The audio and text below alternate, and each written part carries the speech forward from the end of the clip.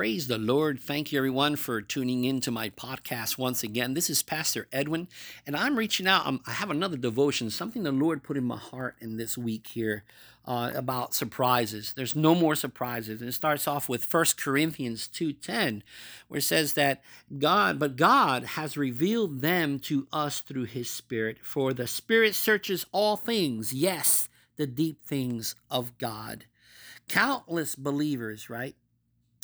Believe, however, that this idea that he's keeping secrets from us, that he is keeping secrets from us, you just never know what God is going to do. They say, right? They base that idea on Corinthians 2:9, which says, 1 Corinthians 2:9, okay, which says, "But as it is written, eye has not seen, nor ear heard, nor have entered into the heart of man, the things which God has prepared for those who love him." They get this idea. I don't know how and why they get this idea, but we have a clue. Let's find out, okay? So it says they interpret that scripture to mean that God is keeping secrets from his people. But praise God, in fact, he isn't. Because in verse 10, it says, "But God has revealed them to us through his Spirit. For the Spirit searches all things, yes, deep things of God." So that right there tells us that God isn't keeping secrets from us. He wants us to know everything that's on his heart.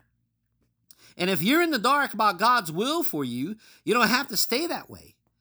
You don't have to stay that way. This all starts when you start to believe and read scripture, and you not just read it, but you research it. You study it. You go verse by verse, finding out what it is that God meant by this. Why am I hearing this? And look at the pictures that you're seeing in your mind when you read these things. For God is revealing to you your own life, most of the time anyway. I mean, he wants you to know about his plans and provisions for your life. He'll show them to you if you'll let him. So don't depend on guesswork. Don't depend on guesswork. Don't listen to the man that says to you, "Oh, yeah, well, God doesn't show you everything. You got to do this, you got to do that, you got to go through here, you got to jump through this loop, and then stand on a fence without falling." That's all lies. Don't depend on guesswork. Determine for the rest of your life that you're going to start receiving that revelation from the Holy Spirit. As you read the Word, pray in the Spirit and ask him to reveal to you the reality of the Scriptures, huh? Praying in the Spirit. What does that mean, to pray in the Spirit? It means pray in the Spirit. Doesn't mean you have to have a tongue. You go into your room, lock yourself up, and pray. "Holy Spirit, help me. Open my eyes to these things, as a father wants me to know who he is." And as you read the Word, pray in the Spirit again. And read the Word again, then pray some more. Jesus showed us that certain things he had to pray was through fasting, okay? Through fasting and prayer. The fasting took place, but he prayed in the Spirit as well.